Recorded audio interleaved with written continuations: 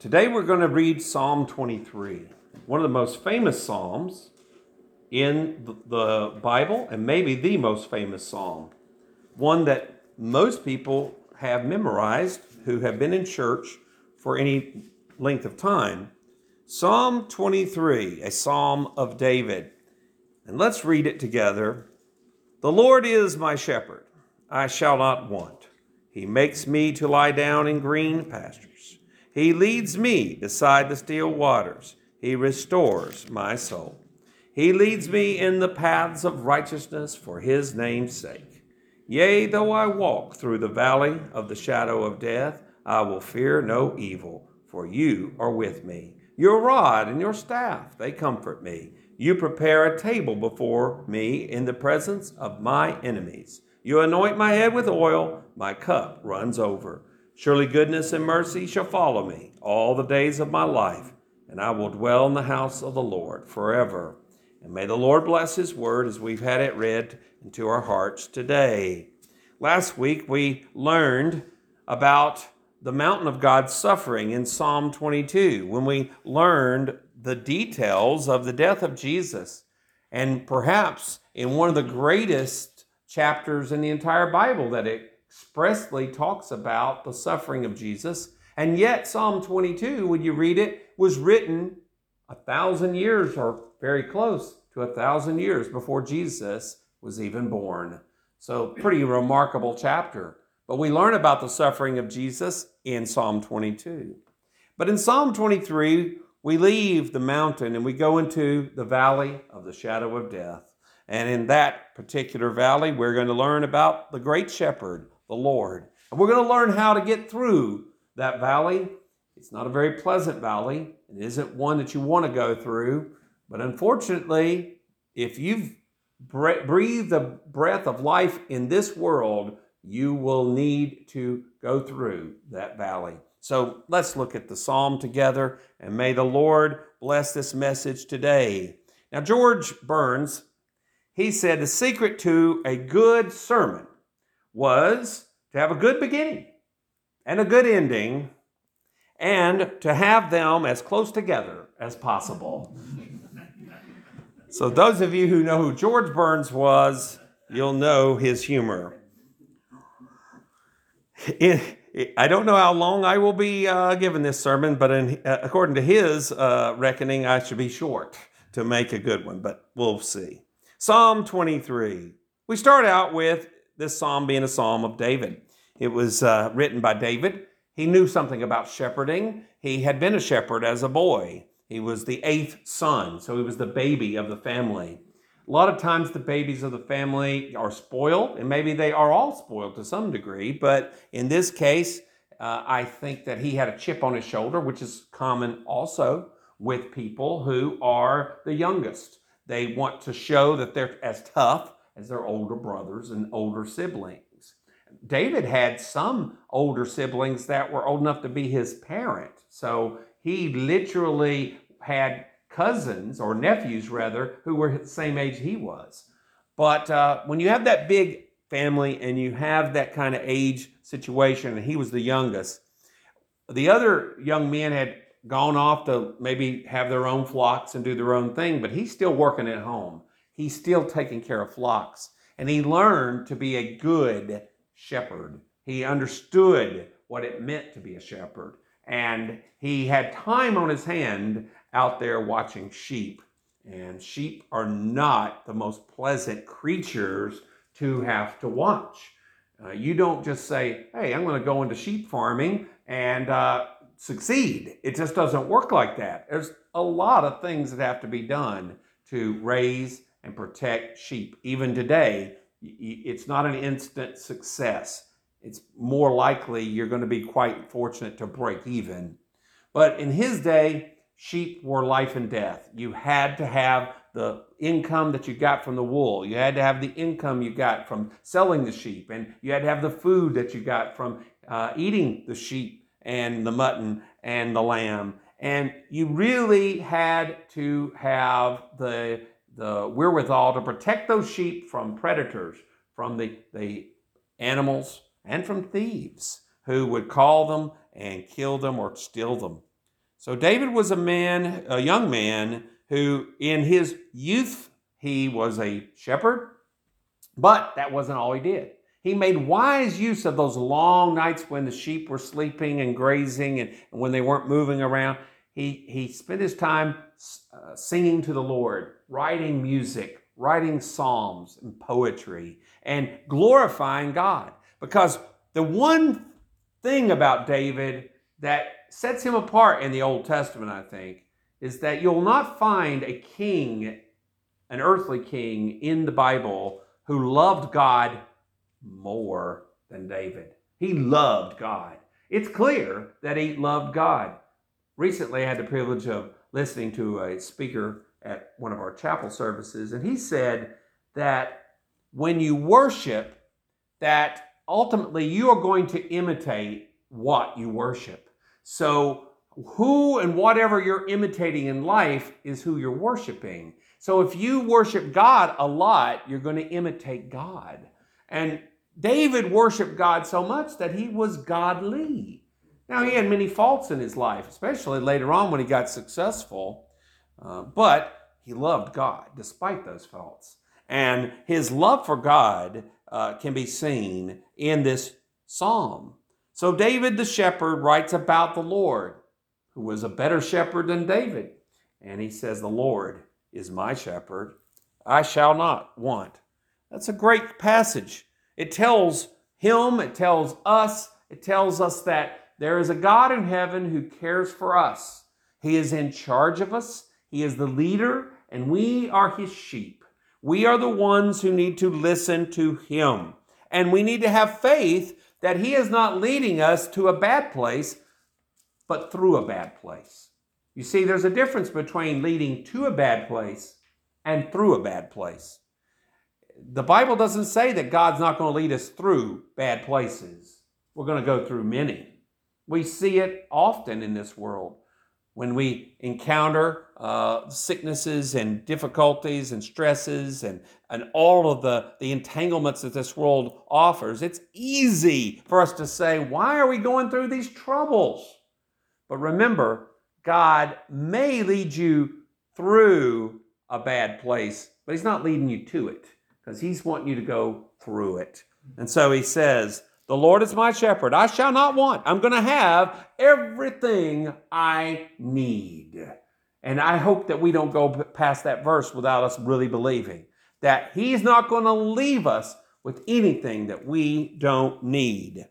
In verse number 2, he makes me to lie down in green pastures. What a great thing for these animals, these flocks. They love grass. They love the green pastures. And in an arid land like Israel was, you had select places that had these green pastures, and some of them were seasonal. So you had to move the animals to different hills and different elevations so that they could be able to be properly fed. And notice that when the waters were dry, you had to get them to where they could get good water. And I have been told that sheep are often spooked by running water if it's too boisterous, so they need still water where they're not going to be panicked and where they can hear for any dangers that are approaching. So the Lord makes me to lie down in green pastures where we're going to be fed, where he's going to be fed. He leads me beside the still waters, where he's going to be safe and watered and be able to get the nourishment he needs. As Christians, we need to know that God has a plan to feed us spiritually and to make sure that we take the spiritual meat and the spiritual drink from God's word and from God's Spirit. He says in verse 3, he restores my soul. Now, I don't know what that has to do with sheep, but I do know this, is that a sheep has a personality in its own way, and oftentimes they can act in their own particular ways and be worried, but when they hear the shepherd, they're calmed and they are ready to do what the shepherd says. It gives them peace to know their shepherd, and it should give us peace in our soul to know that the Lord restores our soul. I don't know what might be grieving you. I don't know what's causing you pain today, but I'm telling you, God is a restorer of your soul. Your soul is your mind, your will, and your emotions. It's basically your personality. So you as a person, you have a thinking part, you have a choosing part, and you have a feeling part. So these emotions and your willpower and your thinking all need to work together so that you are honoring God. But when we get clouded in our thinking, when our choices become foolish, and when our heart begins to hurt us because of the heartaches of disappointment, we need to be restored. We need to be restarted, and to use a computer reference, rebooted, so that we can have a new day every day.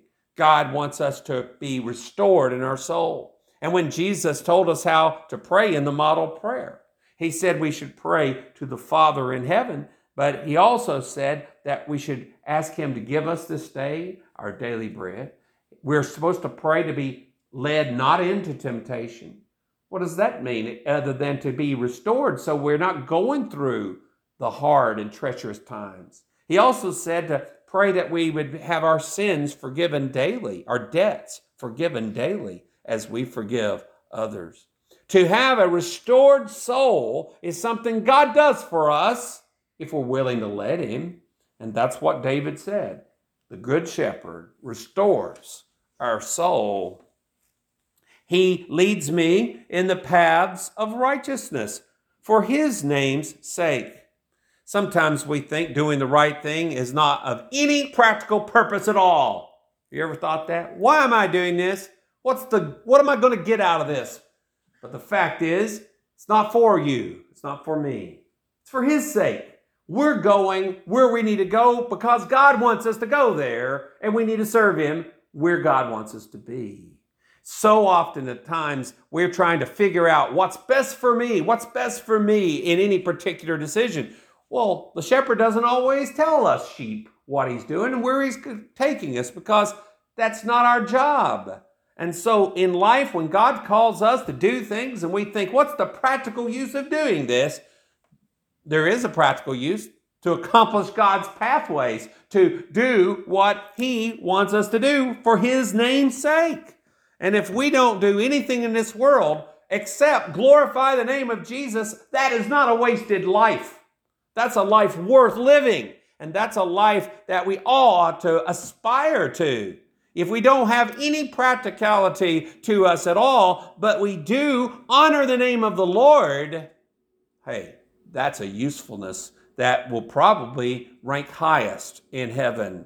We do what we do because the Lord's sheep are there to make sure that they do righteous things for his name's sake. In verse 4, we come to the heart of this valley.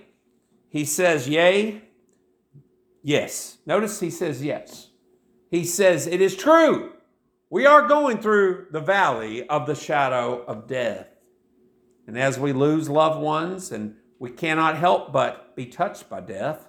And if you live in this world, and the longer you live, the more death you see. We are surrounded by this valley. He says, though I walk through the valley of the shadow of death, it's always there. It seems to always be there, but it's not permanent. We're not going to stay in that valley. But he says, though I walk through the valley of the shadow of death, he says, I will fear no evil. What a great comfort that is. We don't need to live in fear of death. We don't need to live in fear of the dark. We don't need to live in fear of the unknown. We need to live as God says here, I will fear no evil. So many of us worry. We're worried about so many things. And in all honesty, we're conditioned to be afraid. The sensationalism in our news is one of the things that stirs us up. We're worried about this and that, and protest here and protest there, and police action here and police action there. And nobody's really happy about the political situations. But you see, I think that God doesn't want us to be overly stirred up over the evil in the world because we don't need to be afraid of it. Don't be afraid of it. Don't be afraid of any evil. David says, I will fear no evil, none, zero. That's a great statement right there.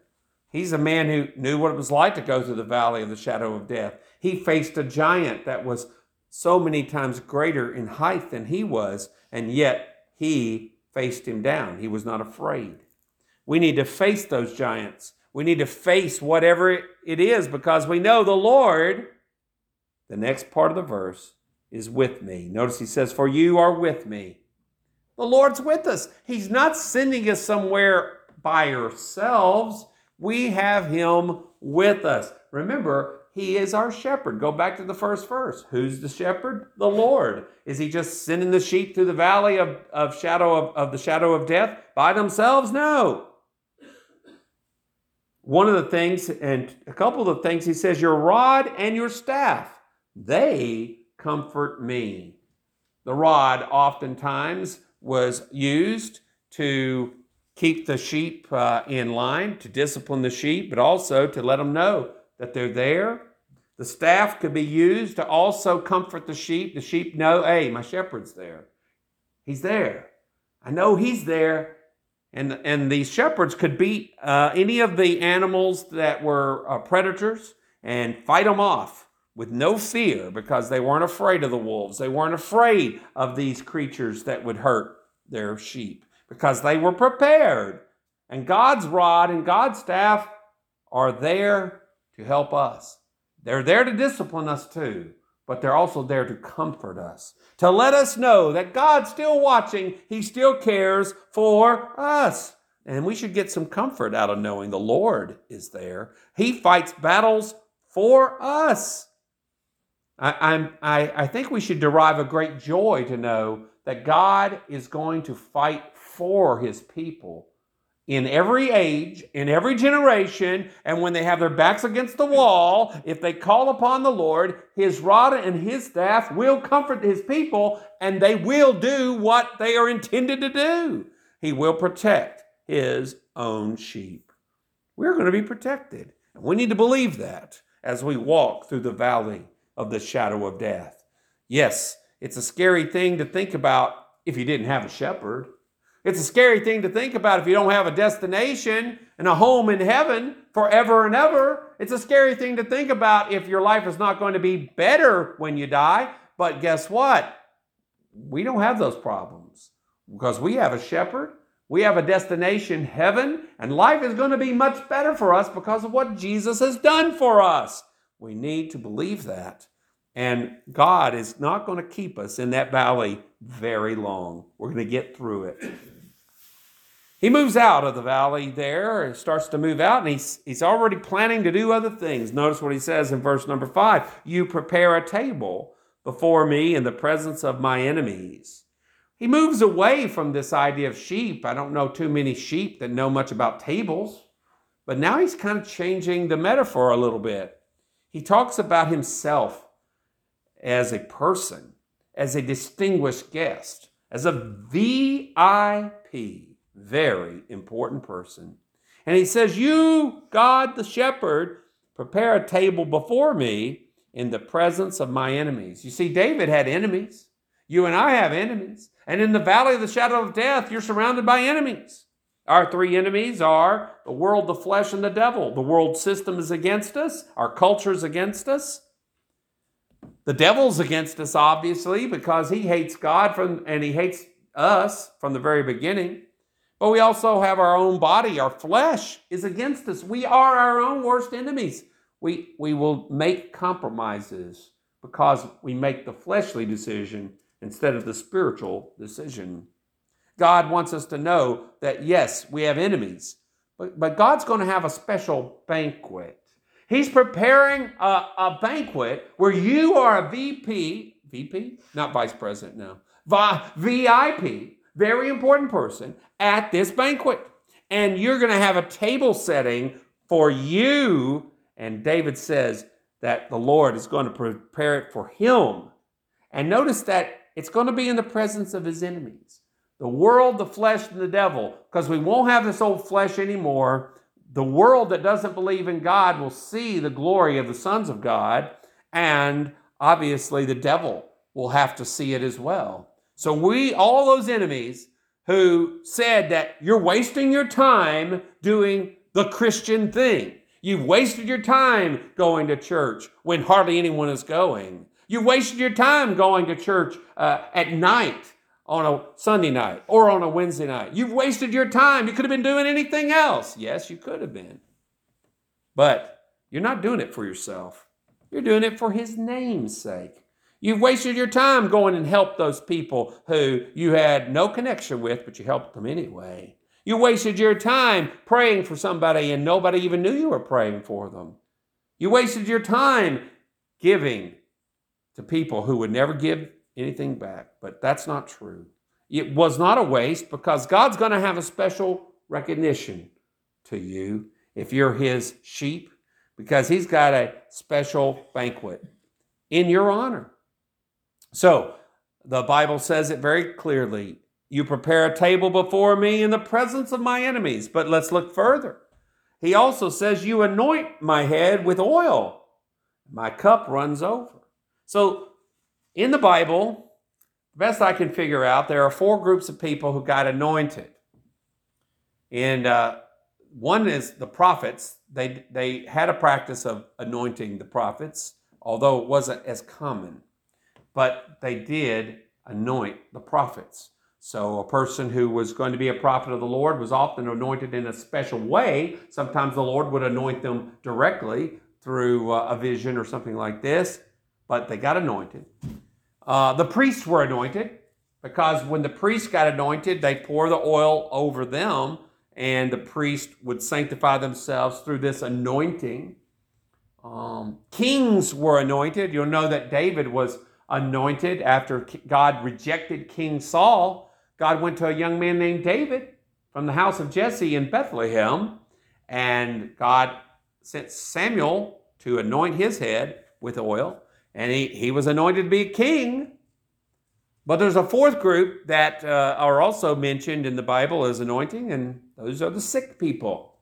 Sick people. You would anoint the sick person who called for. They would often do this in the Bible days, anoint people who are sick. So these are 4 groups. Now you might say, well, which group are you or me? Which group am I? But I kind of think that we're kind of all 4, especially if you're a Christian, because I think in the Bible, as we see, that God has made us kings and rulers in God's kingdom as joint heirs of Jesus Christ. You notice that Jesus was all 3 of the first ones. Jesus was a prophet, a priest, and a king. He's the high priest in heaven. There's never been a prophet greater than Jesus, and he's the high king, the King of kings, and the Lord of lords. So he's got all 3 of those down pat. Whether he was sick, I don't know if he was ever sick, but I'll tell you what, he certainly suffered worse than any sick person ever suffered, because he went to the cross and bore our difficulties and our heartaches. But in his case, we know that he's certainly prophet, priest, and king. And I think we as well, we need to act as though we are God's people, and we are his prophets, priests, and rulers in his kingdom as well. We're under him. But I also know that we're sick and we need healing. We need to be healed constantly. And we need that anointing that comes from God to heal us and help us and to establish us the way we need. He says, furthermore, that my cup runs over. He's not going to run out of what he needs. He's got a cup that's running over. That's a good problem to have. Better to have too much than not enough. Jesus proved that point when he fed the thousands, didn't he? He didn't just feed just enough. He had an overflow. And if you ever felt guilty, we have all these leftovers. Well, it's very biblical to have leftovers. That's a sign of God's blessing, to have an overflowing cup, an overflowing basket. That's just a sign to the Lord, because you see, God is blessing us. He wants to bless us with an overflowing cup. And in the last verse, he says famously, surely, I love the word surely. It's not a name, surely, but it is the name. Securely, certainly, absolutely, something is going to happen to me and you. He says, surely, goodness and mercy shall follow me. Now, think about that for a moment. two good things we need. We need goodness because no one really enjoys anything bad. You don't want to have a bad day. You don't want to have a bad attitude. You don't want to have a bad apple. You absolutely don't want to hear a bad joke, and you don't want to have a bad time. All the things associated with that you don't want. So what do we need? We need good. We want to be good and have good things. And the Bible says God's got it. Surely it's there. Goodness. But goodness is not the only thing that's coming after us. Mercy is as well. We need mercy because if you start doing an accurate accounting of your life before God, that's a scary audit. It really is. Pretty scary. Because God sees everything. He knows it all. And we need His mercy every day. And we need His mercy because there's going to be that time when you lose your temper. There's going to be that time when something happens and you get upset. When you start worrying. There's going to be that bad news that you're going to get, and you're going to have a bad reaction to it. God says, mercy's there too. Don't be afraid to go to the shepherd. He's not going to kick you out of the flock. He loves you, and He promises you goodness and mercy. How often? How big a store of goodness? How big a store of mercy? Well, He says, goodness and mercy shall follow me in the near future? No. Some of the time? No. Occasionally? No. He says it'll happen daily. In fact, all the days of my life. And David had it every day of his life. Even when he did the worst things he ever did, he still had surely and goodness behind him, following him. When he was old and he was sick and he didn't have his strength anymore, was God there too? Yes, He was. He was providing for David in his old age too. He's there for you and me. It's certain. And we need to realize all we got to do is look back in our rearview mirror and know that goodness and mercy are nearby following us every single day. And David concludes, and I will dwell in the house of the Lord forever. We had fun talking about rental houses today and big houses. And, nice house is a very beautiful and wonderful thing. I think most people appreciate a good house. I think also most of us realize, especially if you are a responsible human being, that the largeness of the house is not necessarily a sign of the goodness of the house. If you get too much, sometimes it's hard to take care of. If you got too little, it's hard to live correctly. So there's a balance somewhere in your life. And whatever it is, God's given it to you. But God's got a mansion for us all and a place that He takes care of for us.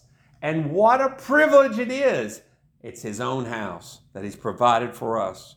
And we're going to live in that house forever with the Lord. It's a great promise. And that's true not just of David. That's true of us. David in Psalm 23 tells us about going through the valley of the shadow of death. But we're not staying there. Because we're staying where? Our destination is the house of the Lord forever. That's where we're going. We're not going to all these dark places that frighten us. We're going through those dark places that frighten us. But we're going to come out the other side to a very better place. Let's go to the Lord in prayer. Lord, thank you for Psalm 23, a beautiful psalm. It tells us so much about your kindness to us. And I ask that you would help us to remember that you are our shepherd and that through your death on the cross, Lord Jesus, and your burial and resurrection, we have hope forevermore. May we follow the words of this psalm every day with devotion. In Jesus' name we pray. Amen.